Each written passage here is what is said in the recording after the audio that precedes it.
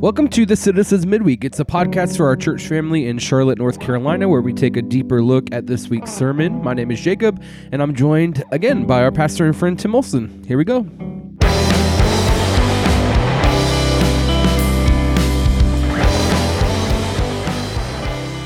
It's the last week of September, and we are in week 5. It's the last week of September? It is. Wow. That's all we'll talk about for the next 20 minutes. Man, wake me up when September ends. Wake me up when September ends. It ends on Thursday. Wednesday? Wow. Thursday. Friday's October 1st? Yes. Wow. That's true. Wow. So I'll wake you up on Friday, Tim. It's the last week of September, and we're in week 7 of our sermon series, working through the fruit of the Spirit. This week we talked about the fruit of goodness, specifically goodness in a time of brokenness. So looked at John chapter 5, verses 1 through 17. It's the story of the man at the pools of Bethsaida. Or Bethesda, maybe, as some people's translations might have said.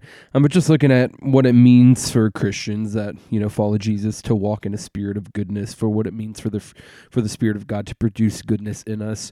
So we talked about how goodness in the Bible is defined as something, something is considered good when it fulfills its intended purpose. So when something fulfills its telos, which is the Bible word for fulfillment, ending, when something fulfills its intended purpose, well, then God would describe that as good. So we talked about, just the fact that God does have a metric for good, and God does have a metric for intended purposes, and he does get to kind of have those metrics because he is the creator of all things. So as the creator, he gets to define what is good and what purposes things have and things like that. But because of our sin nature, because of Genesis 3, that, humanity has really altered our intended purposes. We've really kind of capture what it means for us to fulfill what God's called us to do in a sinful way. So as people following Jesus, we're being people that are being brought back into the goodness of doing what God has called us to do, what God has made us for. So coming out of John 5, we see a few specific kind of principles around goodness, and we said specifically 4 things. The first one is that goodness is intentional. The second is that goodness is confrontational. Goodness is confrontational. The third one, that goodness is directional. And fourth, that goodness is both spiritual and physical. So all those things just to say that goodness has specific focus. Goodness moves towards specific areas, and goodness meets physical and spiritual needs and all those things. And I think for me, the part that kind of stood out the most was, particularly God's heart for us to be intentional with the way that we pursue being good. And I think, that word good is outside of a biblical context can kind of be this this shame kind of language of be good or else. And it's a really frightening thing to think about. Am I being good or not? But, in this context, taking it out of just a morality clause, putting, the idea of goodness in a fruit of the Spirit context, and seeing that God's intention for us, to be good is to intentionally move towards, the people that he's given us in our life. And I think you actually talked about that a lot with kind of our culture's plight with trying to make good in everything everywhere in the whole world, but God's put us in specific contexts and specific locations to pursue goodness and fullness and flourishing. So not that we can't care about what's happening, a world away, across the country, across the world literally, but if we're caring about what's happening in another country before we're caring about our neighbors, we might have missed the mark a little bit. If you ignore the needs of your neighbor, if you ignore the opportunity to be good to your neighbor before, you try and think about or get really worked up over the lack of goodness in a different city or a different state, well, then you might have missed, kind of God's sovereign will in putting you where you are to be his representative of goodness and flourishing wholeness as a follower of Jesus. So I just thought that was helpful to bring it home. I think, we can all get really overwhelmed with how many things that are not good that we see in the world all the time. And the digital media, social media age has really exacerbated that because we can see everything all the time. The world's not goodness is in our purview. So just to be reminded that because I follow Jesus and because I trust Jesus, I can actually just look right in front of me to see what God intends for me to care about right now. And that doesn't mean we don't care about those things ever, but pursuing goodness means pursuing the goodness of my neighbor, of my community, of my friends and coworkers and stuff. And just to kind of put our feet on the ground a little bit when everything seems really chaotic, But what about you, Tim? What kind of stood out while you were preparing for this week's sermon? Yeah, I think this idea of goodness confusion that we talked about in the intro. So I really set out, we knew kind of the direction we were going to take everything going into even week 1. And so I knew goodness in a time of brokenness for a while. And really when I sat down to start writing about brokenness and researching and thinking about brokenness, I was very set on like, all right, the world is broken. We all know it's broken. God invites us to enter into the brokenness with him and restore things back to flourishing.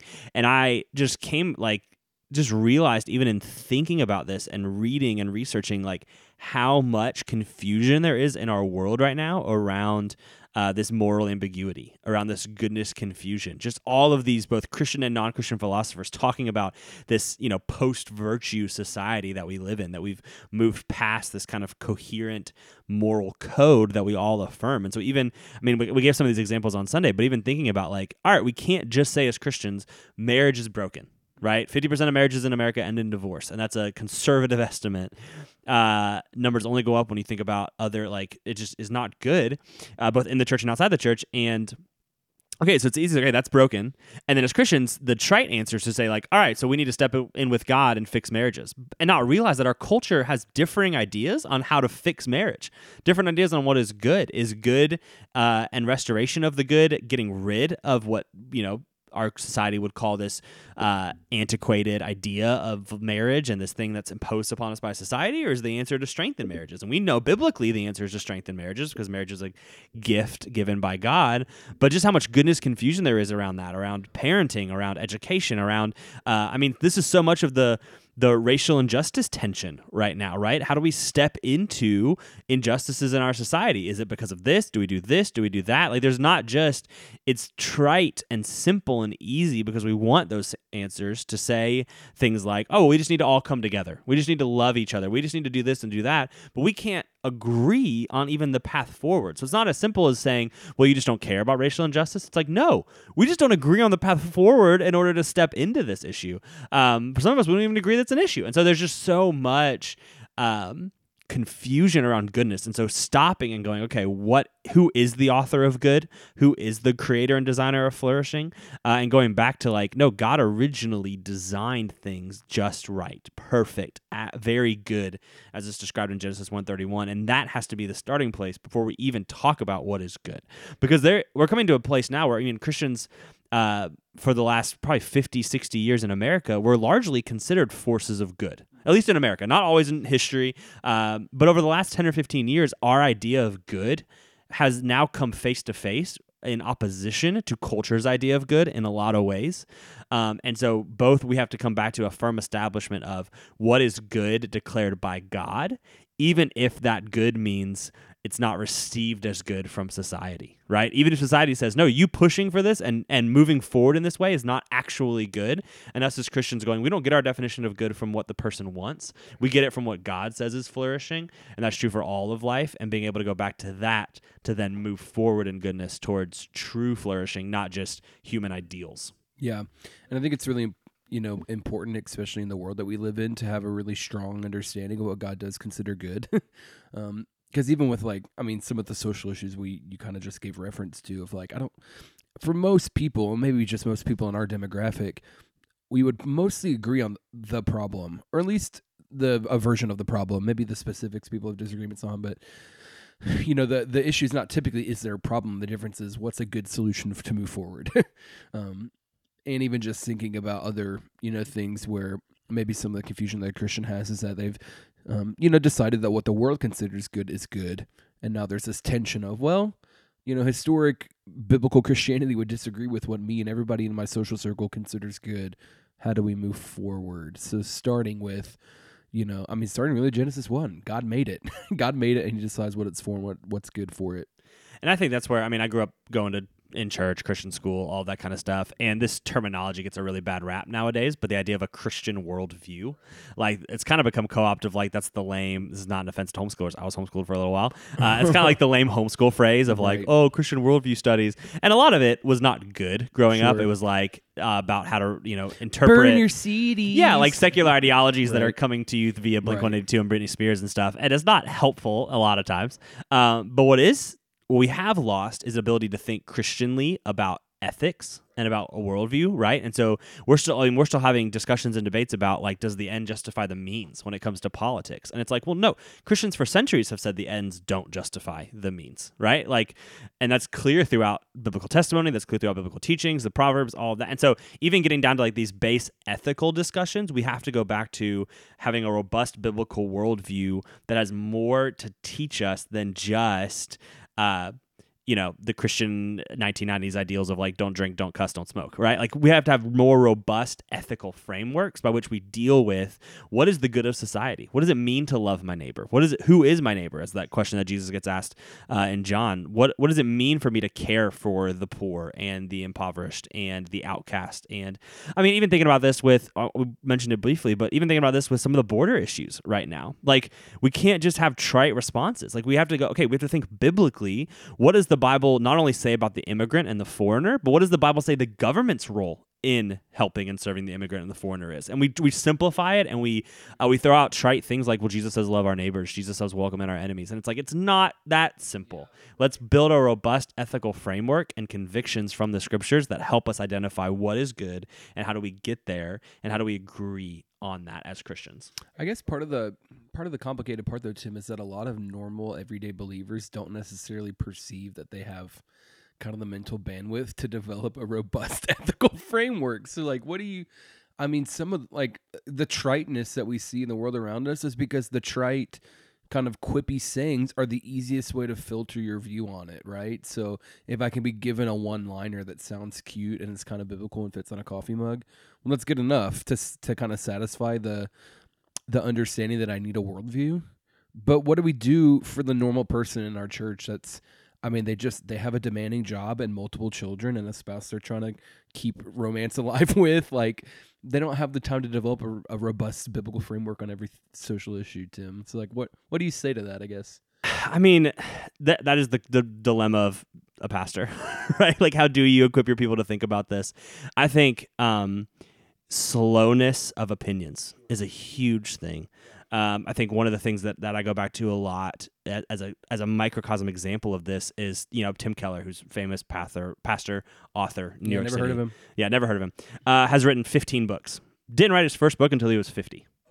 And he said it was intentional. I didn't know that. Yeah, he got asked by publishing companies. He'd been planting and pastoring a successful church in New York City, and people have been asking me, said, I don't trust what I have to say yet. Because I don't trust what I have to say to put it in print. And I think taking that microcosm example and applying it to all of life, hey, before I respond quickly to social media, before I respond quickly to what everybody else says I need to have a quick opinion on, I'm going to take some time to think. I'm going to take some time to research. I'm going to take some time to pray. I'm going to take some time to have conversations and to address it. And then I think, man, just returning to the art of reading, I think what's the stat? Like 10% of Americans read a book in 2020, something like that, like something crazy. And I think just getting back to like, man, I'm pro Netflix. I'm for Hulu and Amazon. Like I watch those things. You know what I mean? Like this is not like burn your TV. But man, just getting back to reading and reading helpful things, like reading good. Read some intro to Christian ethics books. Ask me. I'll send you some resources. Read church history. See how Christians for centuries have responded to issues. We were talking about this. I was on a conversation at lunch today with somebody. It's post-lunch in case anybody's wondering. I was on a conversation at lunch today about how, man, why does it feel like we keep having the same theological arguments today that the church settled in creeds thousands and thousands of years ago, 20 years after Jesus? Because we don't read. We don't read the history. We don't read these debates. We don't read Athanasius, and we don't read Origen, and we don't read the debates they're having on the deity of Jesus, And so I think just being able to be like, all right, I'm going to read some stuff that maybe doesn't feel immediately applicable because I'm willing to build out a larger foundation. I think some of the easiest stuff is just to read a good systematic theology. It's going to take some time, take a year. Read Wayne Grudem's Systematic Theology, read John Frame, Systematic Theology, and just start building out. I'm going to put down good, helpful, 150-page popular Christian literature, which is good, and I read it. But I'm going to put down the immediately applicable thing that's going to help me right now, and I'm going to pick up something that's going to help me grow my ability to think critically, which we've just lost. I don't want to think critically often. So this is not me being like, everyone should be like, I'd often want to just give the quick answer and the quick solution, but being willing to go, I'm going to ask questions, learn, take a learning posture before I speak. And that's part of, we talked about this too. Feel free to cut this if this is a rant. We talked about this too with social media. Social media gives everyone a platform. And the necessity of a platform is that I have to have an opinion put on my platform. And for many of us, man, the first step is just to go, can I just learn first? Can I just be a student here? Can I not immediately repost what everyone else is reposting? Can I not just immediately give the take that everyone else is giving? Can I actually stop and ask some questions and to think and to push a little bit deeper into some of these issues?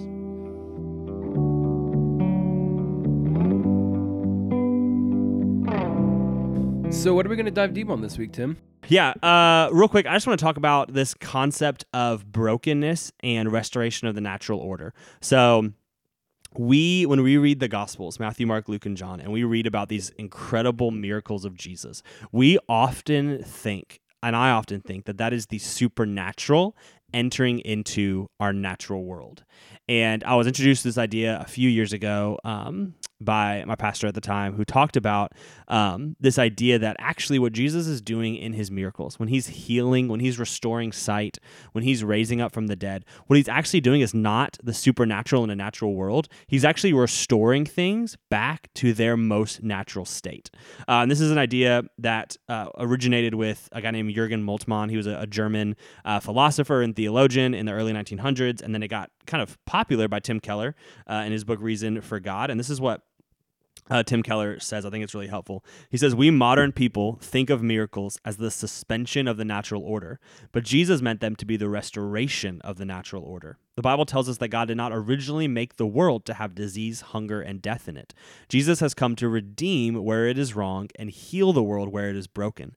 His miracles are not just proofs that he has power, but also wonderful foretastes of what he is going to do with that power. Jesus' miracles are not just a challenge to our minds, but a promise to our hearts that the world we all want is coming."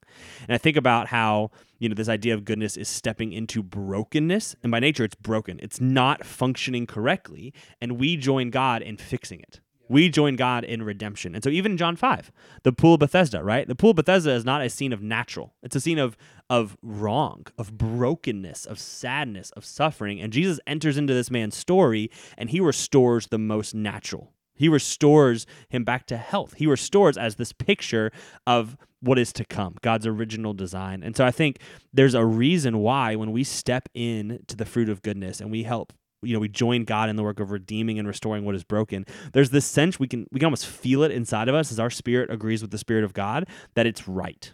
Right? There's a sense in which this is just right. Like when you have that feeling, you often get it like when you go serve on Saturday morning somewhere, or you help somebody in need, or you give, or you're generous. Like you have this innate sense of which this is just how it's supposed to be. And it's because that is true. Like this is how it's supposed to be. And Jesus in the miracles of the Gospels gives us glimpses of that. He gives us foretastes. One theologian talks about how Jesus he comes preaching and healing. Like his main two things are that he does miraculous works, mostly of healing, and he does preaching. And he basically summarizes it and says, Jesus acts the kingdom and preaches the kingdom, right? He acts the kingdom into fruition. He says, this is what my kingdom is going to be like: healing, restoration, redemption. And then he preaches the good news of the kingdom, and how our invitation is to do both as well, right? That physical and spiritual piece. And so I think just reading the Gospels and not going, wow, that's crazy. Like Jesus is healing people. It is crazy, but also it's natural. Like it is him restoring the world to how it's supposed to be. And we get these little glimpses of this is God's design. This is God's purpose. Not that you're blind, but that you can see both physically and spiritually. Right. And I think it's even interesting to we said earlier, we don't always agree on what the goodness is, but everybody's pretty aware on what the badness is, right? Like society, the culture, the church has it's a pretty innate understanding of this isn't the way it's meant to be, right? And it's us longing for not the recreation. It's us longing for the restoration of what God's doing to bring goodness back, which I also think is a really beautiful reminder of God does not recreate; He restores. He brings it back to what it's meant to be. It's not this, wiping out and restarting. It's let me bring you back into what you were intended to be. There was so I studied sociology in college for a while, and there was a sociologist who spent a lot of his life in just different third world countries, and he got asked a ton. I think his main kind of area of research is what's the difference between the developed world and the underdeveloped world? What are the similarities of people, and how does living in these different environments affect them? And one of the lines that he said, which is just a bomb line, is he says, you realize no matter where you are in the world, you don't have to teach people to mourn, and you don't have to teach them to celebrate. And that's kind of his big summary of it is like, you don't have to teach people to mourn what is broken. You don't have to teach people to mourn death. You don't have to teach them to mourn sickness. They just know. That's inherent within us to go, this is off. And Romans 1 says, because of our sin, what we do is we squash that, right? We all know there's something within us that goes, this is broken. And because of our sin nature, apart from God, we squash it and we ignore it and we push it down. And yet in the goodness of God, he pushes it back up within us as he gives us a new heart to be broken over what we already knew pre-Christ was broken. We just didn't want to pay attention to.